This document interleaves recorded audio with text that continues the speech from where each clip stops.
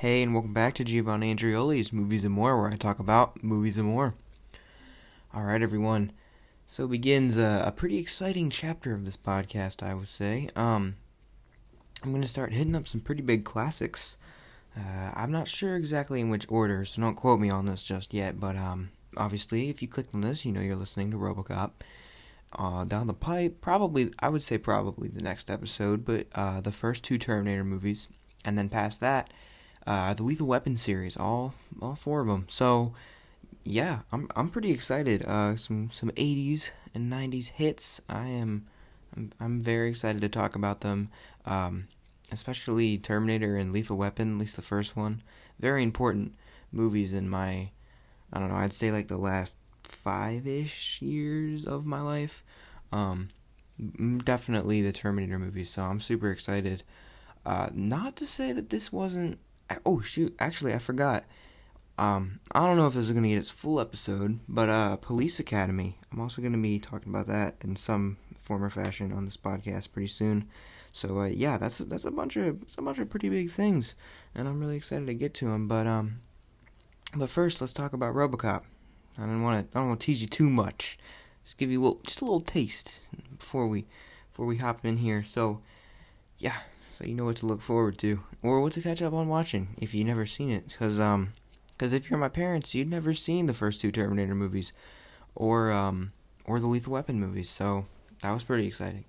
But to show it to them, not it wasn't exciting that they hadn't seen it. It was exciting that I got to impart it to them, which is weird. I talked a lot on like the Goonies and Back to the Future episodes about how this was something that was introduced to me by them.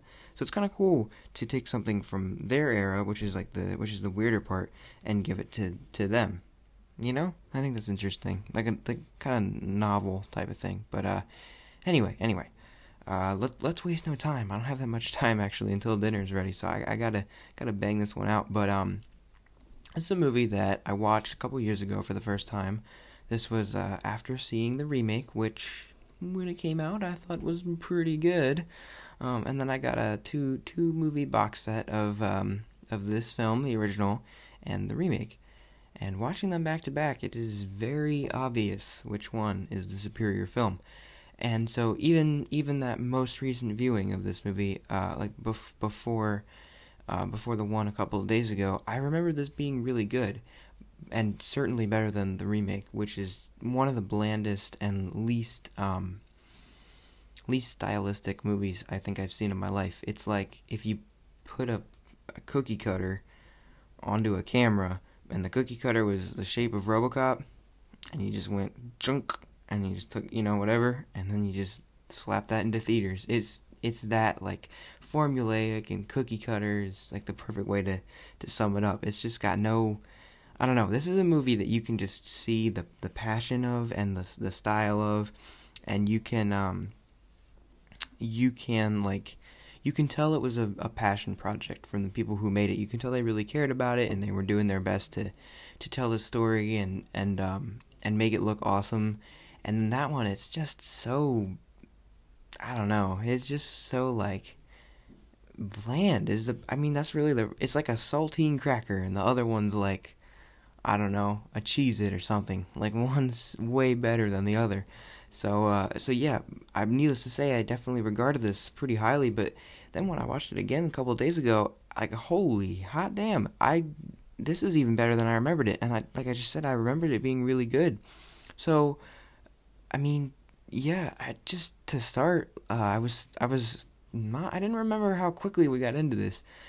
From the first Terminator, it was like, you go through all the credits, and same with the first Lethal Weapon, and so I was expecting this to be pretty similar, but no, we get right into it. We just get the slam of RoboCop, and I was like, oh yeah, you're gonna be in for some good 80s shit. And yeah, this movie is awesome. It's so tight. Like, it's a little over an hour and 30. It's an hour and 40, 42, something like that. So it really moves, and that was one of the things I was struck with immediately. And then besides that, one of the first things you get is commercials, which are exposition. They serve as exposition to kind of get you familiarized with this world and what's happening with the police force in Detroit and everything. And I really thought that was pretty handy. That's a device that's worked very well in a lot of things, and it's also a crux that a lot of filmmakers use, where I think it can get a lot more boring than it is informative, where it's just like, can you think of another way to show this that isn't just talking heads? But this, I think it does a really good job because it's giving you information about the world, but it's giving it to you through dialogue, and it's also giving it to you through, I don't want to say symbolism. I guess I would have to say satirical undertones, maybe? I don't know if that's the right words to describe it, but this movie is, in a lot of parts, very deliberate satire, especially the stuff with the evolution of big business and how they've like literally owned the cops, and then all the stuff with the commercials and the Nukem commercial and the one for the heart, and it gives you like all the different, it's like a Yamaha heart or something like that. All that stuff is really funny and really cheesy, and I really liked a lot of that stuff. That's another thing that I think the remake completely loses and doesn't really do a very good job of adding anything else, anything better or anything in a similar vein. So that's one part where this absolutely outshines the remake. And then I think that's another big part of showing this movie's style immediately. And then the music does a great job of setting the stage. And then I was also really struck with how good the dialogue was, not just the exposition from the newscasters, but once you start meeting characters, like once you get introduced to Alex Murphy and his partner, and once you meet like the criminals and especially the big guys at OCP, I was really impressed with how well this dialogue held up, because in rewatching some of these movies, I think a lot of them are obviously very well written. Stuff like Lethal Weapon, that's Shane Black, and even other favorites that maybe I'm not going to talk about right now, but stuff that I routinely go back to from this era, like Die Hard and stuff. All of it is really great dialogue, but there's a certain style to 80s movies. There's a certain like a pacing to it. You notice it. I was reading Frank Miller's Daredevil earlier today, the Born Again story. And I notice how there's like a style to his writing that you just kind of familiarize yourself with once you read a lot of his work. There's just like a beat structure that it flows. There's like a pacing to it. And it's like you can tell based on the dialogue and based on like the pacing of the panels and how many are on one page and what goes where, that it's one of his books. And I think it's a very similar thing with 80s movies, where you can just tell the way they're structured and the way a lot of times the dialogue is delivered, that it's of that era, rather than now, where everything's a lot faster paced, everything's a lot cleaner, there's not as many breaks or like awkward moments that are, I think, some of the weirder things about older movies. And this, I thought, was it was very interesting because I didn't really pick up on any of that. I think everything is really, really quick. Everything moves really fast. It gives you just as much as it needs to, and it gets in and it gets out. And like in terms of economy of storytelling, this is really, really good at that. And so that was another one of the things that impressed me. And obviously, good dialogue isn't enough. You kind of need actors to make it really sing, and I think they definitely did a great job here. Everyone in this cast, save for maybe, well, I guess it's not really his fault, or her fault, but his partner, Lewis, I think is her name. Yeah. I wasn't crazy about her. I don't think it was because of anything with her performance. I think it was more how she was written. I do think that a lot of these characters, even just the side characters, are very well written. They're very identifiable. Like, they're memorable, and that's really good. But I do think that she was written to be kind of ineffectual, and is in a lot of cases, I'm just looking at it like, what are you doing? Like, this character, what are you doing? So I don't think that's her fault. I think it's more the way she was written and directed to play it. But I mean, regardless, she does do some stuff. I think it's more of how long it takes her to do that, or how easily she gets taken out in a lot of cases, where I'm just like, what are you doing? So I don't know. That one I'm a little less certain on my feelings about. But but yeah, in general, in the broad strokes, this movie does a really great job at setting up characters very quickly and establishing its world very quickly, and I think that was really, really cool. It's kind of similar to what I was talking about with my Back to the Future 1 episode, where I said about how almost no line of dialogue is wasted, and that very much applies here. Especially the stuff where they're trying to go on strike in the beginning, which sets up when they actually do go on strike and the anarchy that leads to later in the movie, and how we're setting up the fact that we're in a kind of dystopian future where a company can literally own the police force, and I thought that was very interesting, and how you see that clash, and how like the cops get their orders from like a business, like basically, I don't know, if SpaceX or something, I don't know, owned the Detroit Police Department, and they like order them around, and how you can see that they don't always have their best interests at heart. And I thought that was really interesting, and that's one of the coolest things about this movie, is that not only how much they take advantage of that, and how much that's like a real threat to the safety of the city and to the well-being of these characters, but then also how well it's seeded, like how well we learn that knowledge, and then how much it pays off throughout the movie. I really, really enjoyed that, and that was one of the best parts, was definitely the script and how fast everything gets going. And then I briefly touched on actors earlier, but I think the standout here is, Peter Weller as Alex Murphy is for sure a standout. He's really, really great, not only with the dialogue and him making you care about him pretty quickly, with him doing the trick with the gun, and then his performance in his death scene is really, really crazy. That scene is a little difficult to watch even now.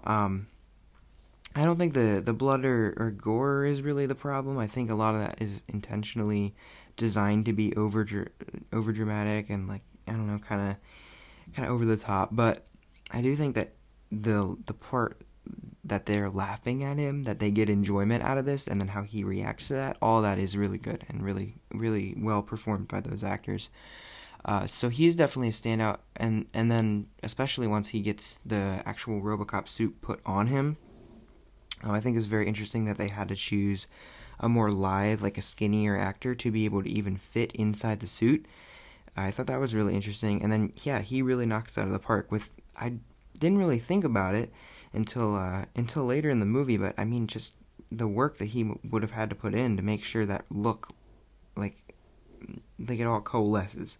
Like when he walks, it looks robotic. When he talks, it looks robotic. Like nothing about him seems natural anymore until he takes the mask off, and then you start to see him as more of a human. But I think that goes a long way in making his loss of humanity and what he's grappling with throughout the movie. I think his performance goes a long way in selling that, and I really appreciated that. He did a really great job in this movie.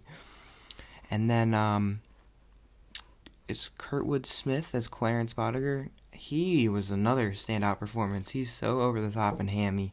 He's really, really great in this movie. I love the classic line of "Can you fly, Bobby?" That's a good line, and he's a really great villain. I've been watching Daredevil recently, well, rewatching, but it's one of my favorite TV shows, one of my favorite superhero anythings, and season 3 is the best season. Don't argue with me. But I think one of the things I've been picking up on the most is how much I hate Wilson Fisk, but how good of a performance that is, because I love to hate him. And that's what a good villain should be, and this is definitely the case here. I mean, he's such a slimy bastard. Like, he's such a terrible, terrible person. And the way he talks to that receptionist and all that stuff, I was like, oh my god, are you a bag of dicks pretending to be a human? Like, man, it's a really good performance. I definitely love to hate him. And a lot of that applies with all the corporate members, except for the one head guy. I actually kind of liked him. I was glad that there wasn't one guy in this movie that wasn't terrible, wasn't a completely horrible person at OCP. But yeah, a lot of the villains in this are giving really great performances. And then the action, too. I love the action. Yeah, I was talking earlier about how much of a style this movie has, how distinct it is. I think that's definitely prevalent in the action scenes. You can see how cool and stylized and well choreographed everything is. And I love how it also got like a kind of comic book like aspect to it. Those villains in like the rapist in the alleys that he shoots that guy's cock off. That was really great. But I also love that it's like, okay, the corporate guys, yeah, I can see them existing. I can see people being, that heartless and that cold in that way. These people do not exist. These are not real people. I'm sorry. These crazy 80s coked out, giant hair, denim clad people with these knives and oh my god, that's awesome. And then it even looks like a comic book panel where you see his shadow on the wall illuminated by the spotlight on the police car. Man, that stuff is awesome. And that whole montage of him going through and stopping all these crimes, all that's really great. So, needless to say, I think this movie is awesome. I didn't super get into it, but like the stuff with him grappling with his humanity and trying to piece back together like what happened in his life is amazing. I love that for the rest of the movie, after we hit the third act and his mask gets taken off, he never puts it back on because, that's who he is now. He's found his human side again. All of that is really, really great. And this movie still totally kicks ass. I will say, the one thing I think, besides the writing on his partner, I do think that the Ed 209 could have been a little more ruthless. Like, he goes out like I don't know, man. He's just not a very effective, like, robotic villain. All the other villains are firing on all cylinders, but, I mean, he gets taken out super quickly by that rocket launcher, sniper rifle combo thing, and then he also gets taken out by stairs. Like, seriously, you pumped millions of dollars into this perfect killing machine police robot thing, and he can't conquer stairs? Like, I don't know, I just don't really buy it, and I think there would have been a better way to take him out, but regardless, and the puppetry and like the stop motion of it is really impressive, and the compositing still holds up pretty well. So I respect it for that, but I think he could have had a little bit more to do. Like he could have been a little bit better at being a killing robot. But I mean, regardless, that's kind of more of a nitpick. The rest of this movie is awesome, and the action's great, the writing is great, the character stuff is great, the performances are great. I love the look of it. I love the score. It's got really, really great music, and yeah, this movie is still totally awesome. So if you haven't seen it, or if you haven't seen it in a while, I would definitely recommend checking it out. This is a really great movie, and I think you're gonna love it. So yeah, that's RoboCop, 1987 RoboCop. Still totally kicks ass. Alright, before I get out of here, I want to quickly say that I am grateful for a little bit of a structure recently. It's a very loose schedule. I'm not going to say that it's anything concrete, but finding a schedule of some sorts, like at about this time I do this, and this is the order of events in my morning, has kind of helped me get back on track to some degree, as like adding structure to my days, which had definitely been blending together and still do to a large degree. But I'm grateful that I did find a way to kind of make them feel a little bit more structured and a little bit more easy to manage. So yeah, this has been a long quarantine, but we're doing our best. We're gonna get through it. So yeah, I'm just grateful that I found a little bit of a way to not make all the days feel exactly the same, and to help keep myself doing stuff the way I want to do it every day, and then scheduling in time and budgeting time to do stuff like this and other creative stuff I've been working on with all this time and schoolwork and then just chilling, whatever, which is honestly that's most of what I do now. But anyhow, thank you for listening as always. If you want like movie recommendations, like stuff that I don't talk about in the podcast, because believe it or not, I don't talk about everything on the podcast, you can definitely hit me up. That would be super cool. I'd love to talk to you guys if you need stuff to watch or listen to or whatever. I don't know, but yeah, that would be super sick. If you want to do that actually, or if you got any other questions, comments, concerns, suggestions, I don't know. You can email the show at moviesandmorepod@gmail.com, or you can DM. I will get back to you. You can do that on Instagram at moviesandmorepod. And that's also where I post updates on when new episodes are posted and or what the topic of discussion is. So you can find all that there. If you want to catch up with me, specifically on Instagram, that's at gvandrioli1. And if you wouldn't mind, if you don't want to do any of that, or if you already have, maybe you haven't subscribed. But if you did, that'd be super helpful, as would an iTunes review or anywhere else you get your podcast. If you can just write an app, it takes a minute, and it's super helpful. So thanks if you've done that, and thank you in advance if you're going to. But that's all for me. I thank you as always for listening and doing all that stuff I just said. I hope you guys are staying healthy and safe out there. I know this has been pretty crazy, but hopefully we're winding it down. We might be returning to normal sometime soon. But yeah, until next time, remember, dead or alive, you're coming with me. Guys, did you hear? RoboCop just walked into my recording studio. That was crazy.